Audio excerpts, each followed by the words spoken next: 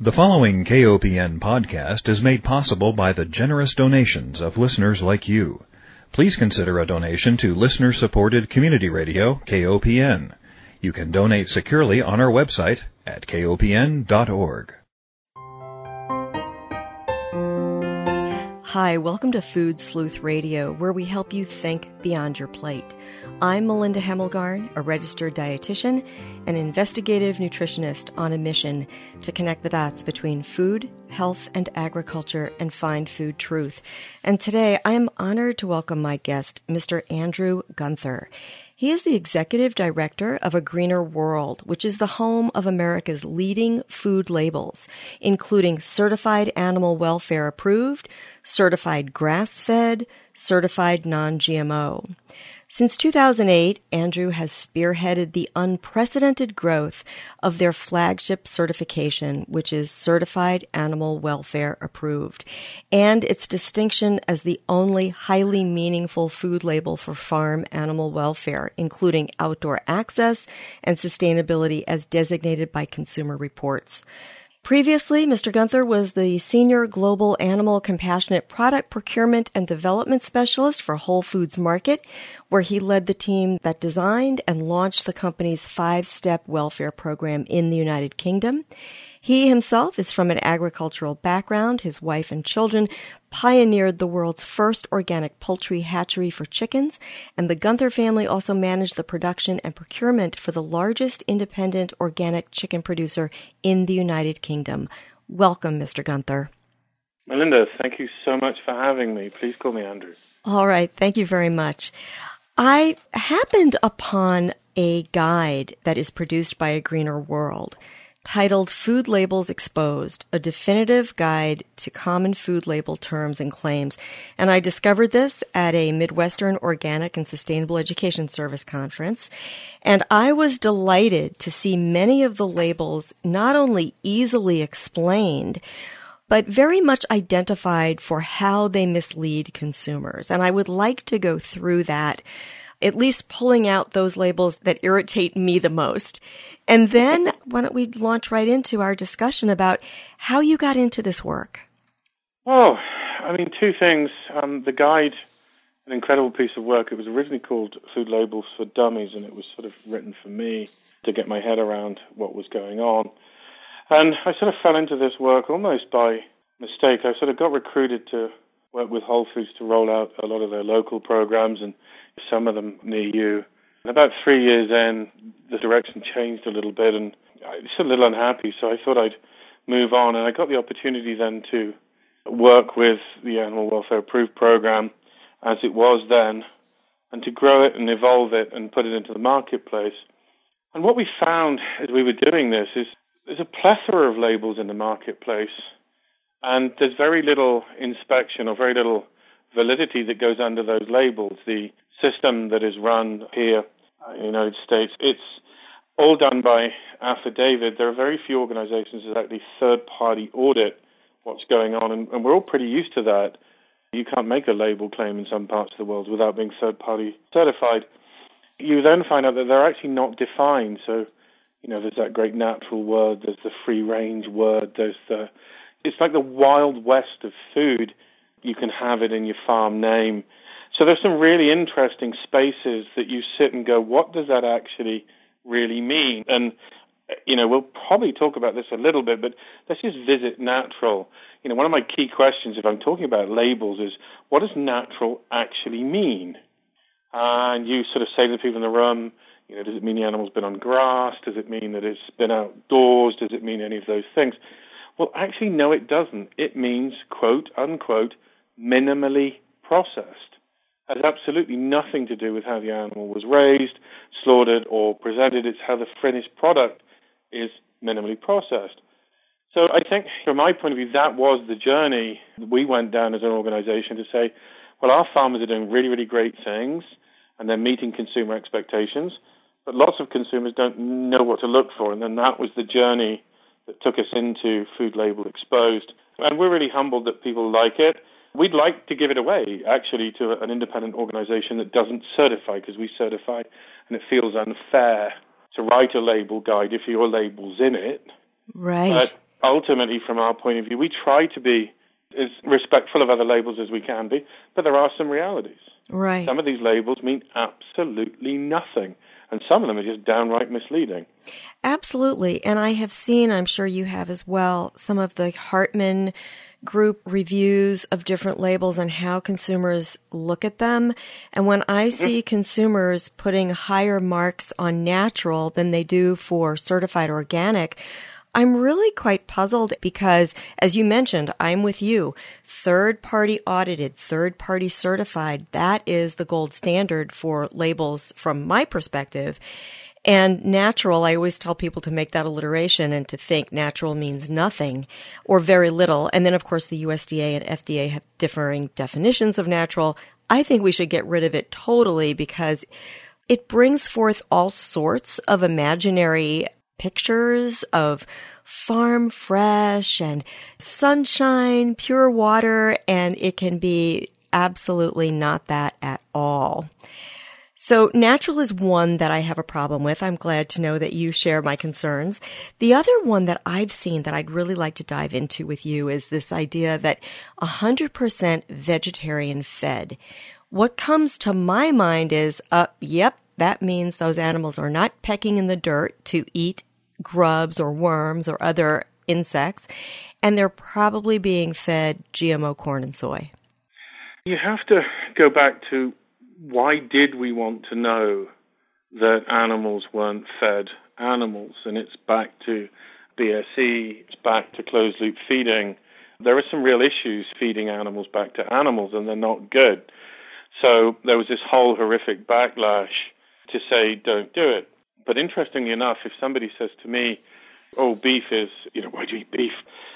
Beef is one of the products that can eat a product that we can't eat, so grass, and turn that grass into protein. The majority of the U.S. beef is fed corn and other ingredients, but it's a ruminant.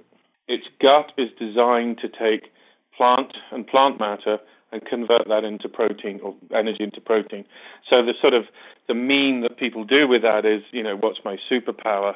And the cow's superpower is turning grass into protein. But if we dive back around then and look at things like pigs and things like chickens, they're omnivorous. They are monogamous. They eat and need similar diets to humans. They have a need for methionine. They have a need for lysine. And all of those are very, very important micronutrients that the animal needs, and so do humans. So to suggest that you feed a chicken a diet that's made up purely of vegetables misses the point that a chicken would naturally forage on whatever was in front of it. So it's almost laughable that a chicken is vegetarian fed. However, there could be a risk of animal byproducts being fed to chickens that could end up with something that isn't very pleasant. So I don't think it's a necessarily meaningful label, but it's one of those that grabbed the consumer's imagination. Retailers grabbed a hold of it and made it a positive selling point, and it stuck. Mm-hmm. I'm glad you brought that up, and you mentioned BSE, and we should just let our listeners know that stands for bovine spongiform encephalopathy, or mad cow disease, and it occurs when animals eat animal products and then we eat those animals. So I like to tell people that we are what we eat, and we are also what our animals eat. It matters going down the food chain. So I'm really glad that you brought that up. Mm-hmm.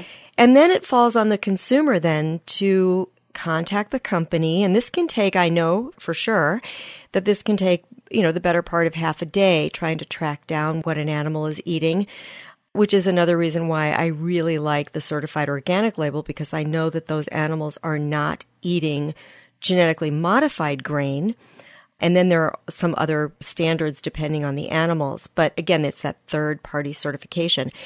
Now, with your animal welfare approved labeling, does that include the animal's diet? Tell me what your label means. So we do everything from birth through death. So we need to know how mama was raised. We need to know how the youngster was born. We need to know how they were kept throughout their life. And then we need to know how they were slaughtered.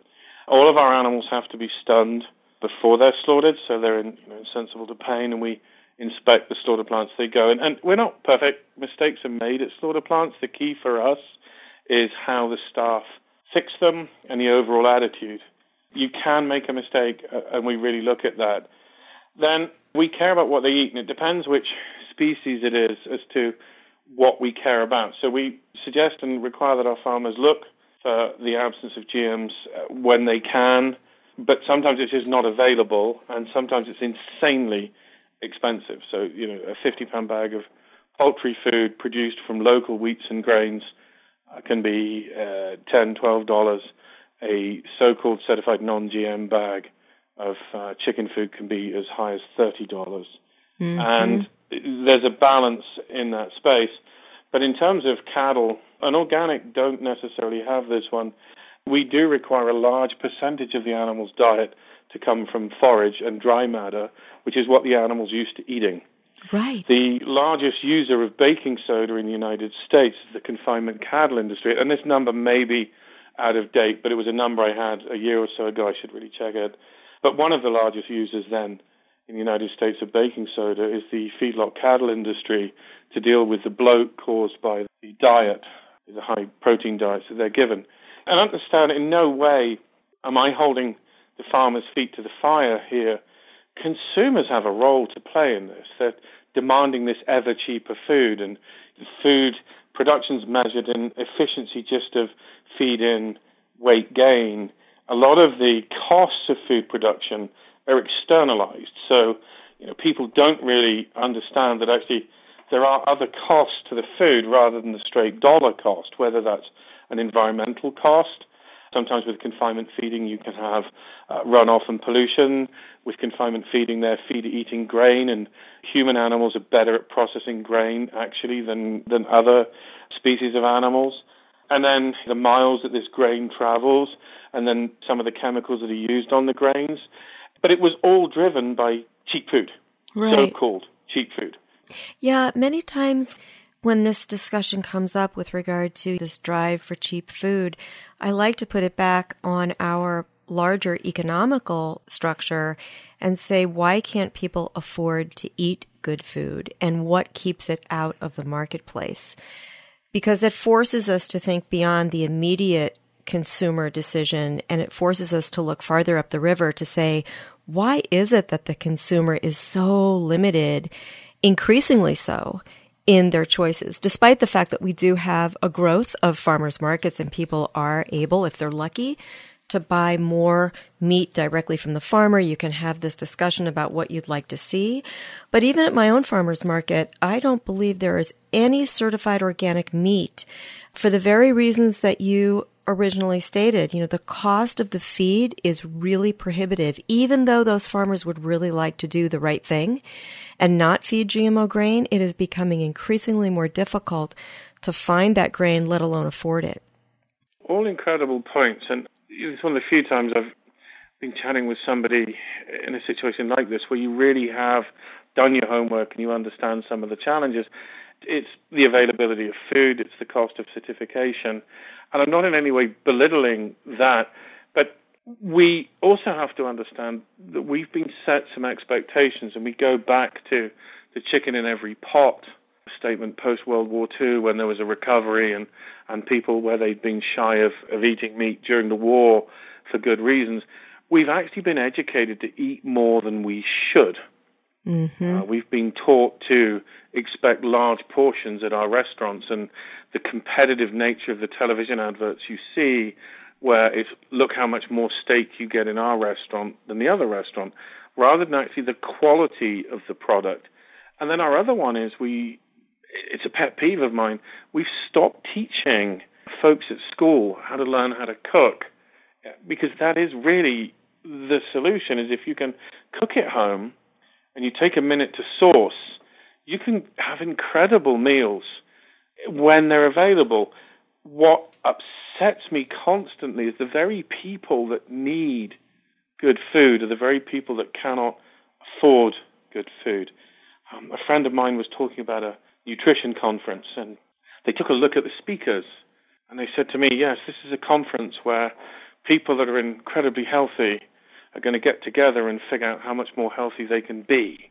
Mm. We seem to have forgotten where we should be pushing our good food message, and we count nutrition in calories. We don't count nutrition in quality. And I'm not a nutritionist. I'm not pretending to be, but while we're fighting to get people just pure calories. We can't necessarily fight to get them good calories. And that's an area that as a nation we have to get our head around. Good food is a right. It's not a privilege. We have to drive into food chains, and we have to drive people out who aren't adding value. And what I mean by that, if you're further processing product, you're not necessarily adding value. You've just come up with a new brand and another way of selling more of it. And our market is predicated on selling more. It's not about selling quality. Success is how much more meat you can sell. So there's no real financial incentive for somebody to sell a sort of 5-ounce steak from a high welfare sustainable system with pretty good fats in it at 6 ounces when they can sell 12 ounces, smaller margin, and make the same money back that they could get. And that's a challenge for us as we seek to change the food industry. Absolutely. Let me take one moment and remind our listeners that if you're just joining us, you are tuned into Food Sleuth Radio, and we are joined by Mr. Andrew Gunther. He is the executive director of A Greener World, which is home of America's leading food labels. You're right. There are people who can afford to have both the knowledge and access to quote-unquote good food. But the majority of individuals, I would argue, in the United States are largely micronutrient deficient because of the way we produce our food. And I have different pictures that I use in my own presentations, like the fourth meal from Taco Bell, or there's a billboard in the panhandle of Texas that says, if you can eat this 72-ounce steak within a certain amount of time, you can have the meal for free. And I always say the question shouldn't be, can I do it? But how on earth can they make that affordable? Yeah, there isn't really an answer to it. It's how we've sold food. We sell food as one part of a day, and then we are taught to make our day more busy.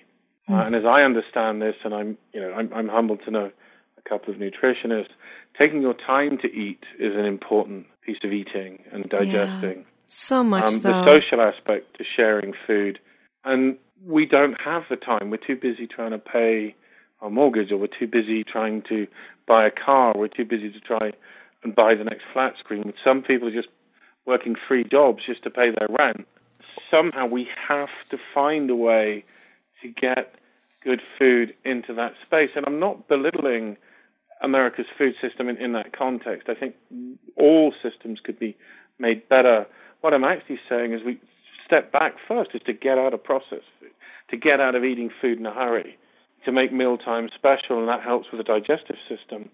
And then we can start working on getting out these systems changed so they don't pollute the planet, because our so-called cheap food is actually incredibly expensive, because in certain states in North America, we have lagoons full of liquefied manure, which can't be spread on the ground because the ground is already saturate with phosphate, it's already saturate with nitrogen, it's already saturate with heavy metals. And what I mean by that, and this is, I'm a guy who can make any plant you want die when I garden. I'm absolutely terrible at it.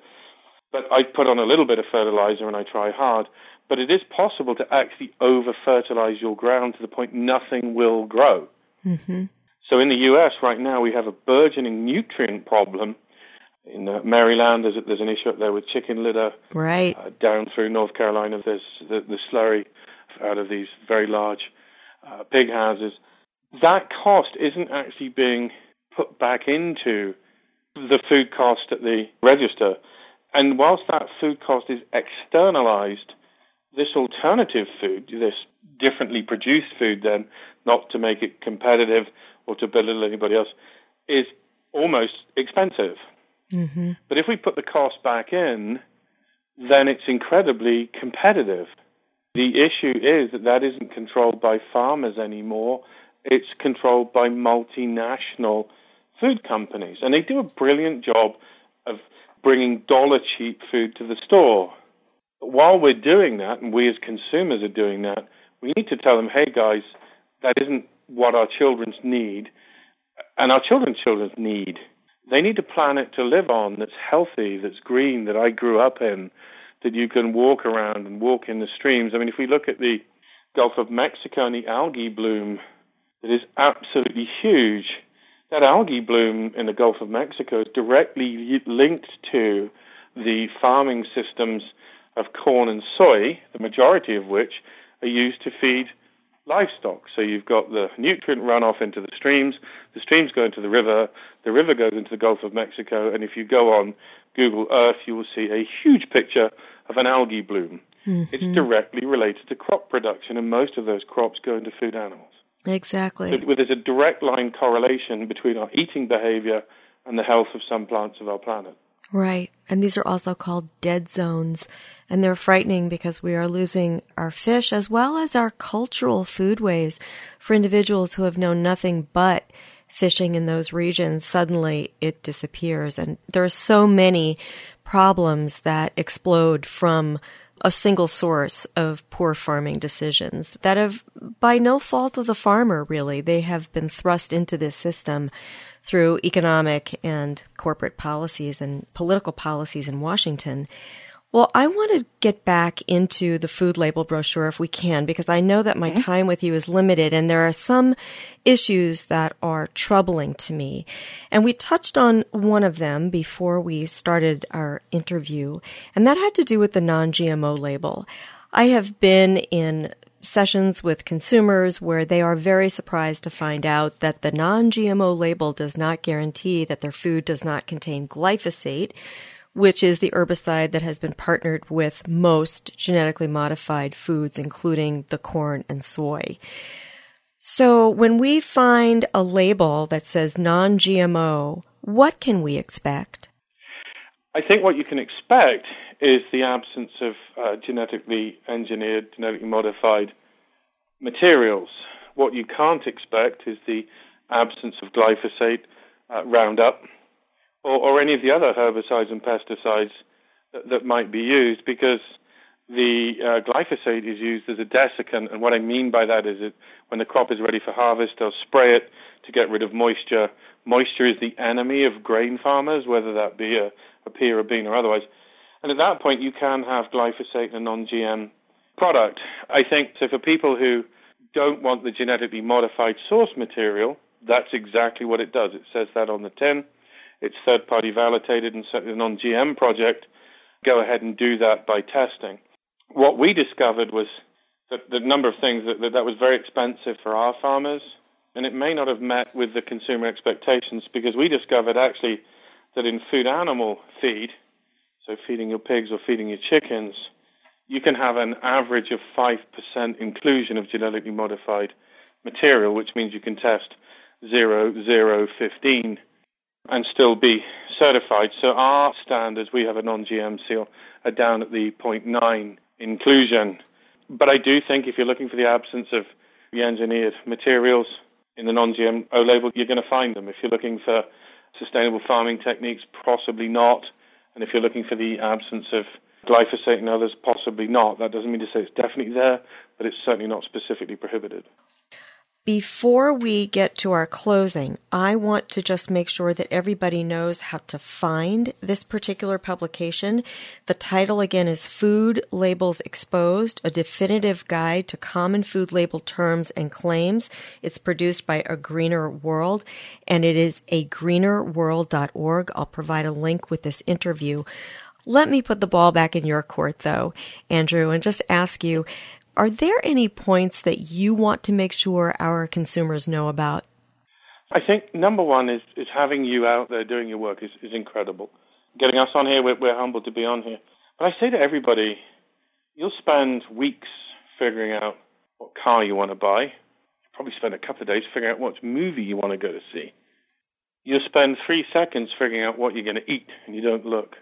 It's probably the best time you can make. Now, Food Labels Exposed is a really good document to start, but just figure out where your food's coming from, follow the supply chain, and if the supply chain is murky, if the standards aren't publicly available in front of you on a website immediately, assume you are being greenwashed. You might not be, but just make that assumption. Become suspicious. Look deeper. The natural label, frankly, is absolutely meaningless. The organic label is a phenomenal label. They were just about to have animal welfare claims in it, and they've been brushed to one side. So right now, the organic label, if you're looking for animal welfare, you're not necessarily going to find it in the organic label. However, there are some brilliant organic farmers who are being greenwashed with some farmers who are farming right close to the organic standards, where they've got 20 to 30,000 chickens in a house, fed an organic diet, and very rarely see the sunlight. Mm-hmm. Those things happen. And then, cage-free, frankly, no idea what it actually means. I mean, it means free of a cage. It doesn't say how big the cage must or must not be. And the science around a chicken is a chicken only recognizes 20 points. So the chicken can feel trapped if she's got 19 of her friends near her, because that's as far as she can see. So just be careful. As I said, you buy a car, you look at the MPG, you look at the rating as a used vehicle, you go and pick up a piece of ground meat wrapped in a piece of plastic, and you have no clue where it came from. Figure that out and start talking to your food companies, because if you talk to the food companies, they'll listen. They're responsive. They're market-driven. So that's my 2 cents, is keep your eyes open. And then we have an information email. We try to be as honest as we can. Remember, we have our own labels, but I don't want us ever to be seen to decry others to our benefit. But independent people say our labels are the top to look for. But we want to change the way everybody eats. I want downtown Baltimore to feast on high welfare, sustainable food every night of the week, no matter what their earning potential is, their educational output is. Good food is a right, and that's our dream, is to bring good food to all. We're excited to be starting to use our seal in Africa to help farmers get ahead of confinement operations, so the local farmers can say, hey, we're outdoors and we're going to stay outdoors. And then again, looking at it into Europe, we've got some farmers who are applying to join the program there. So our seal is free, the animal welfare seal. We're funded by donation. We're not for profit.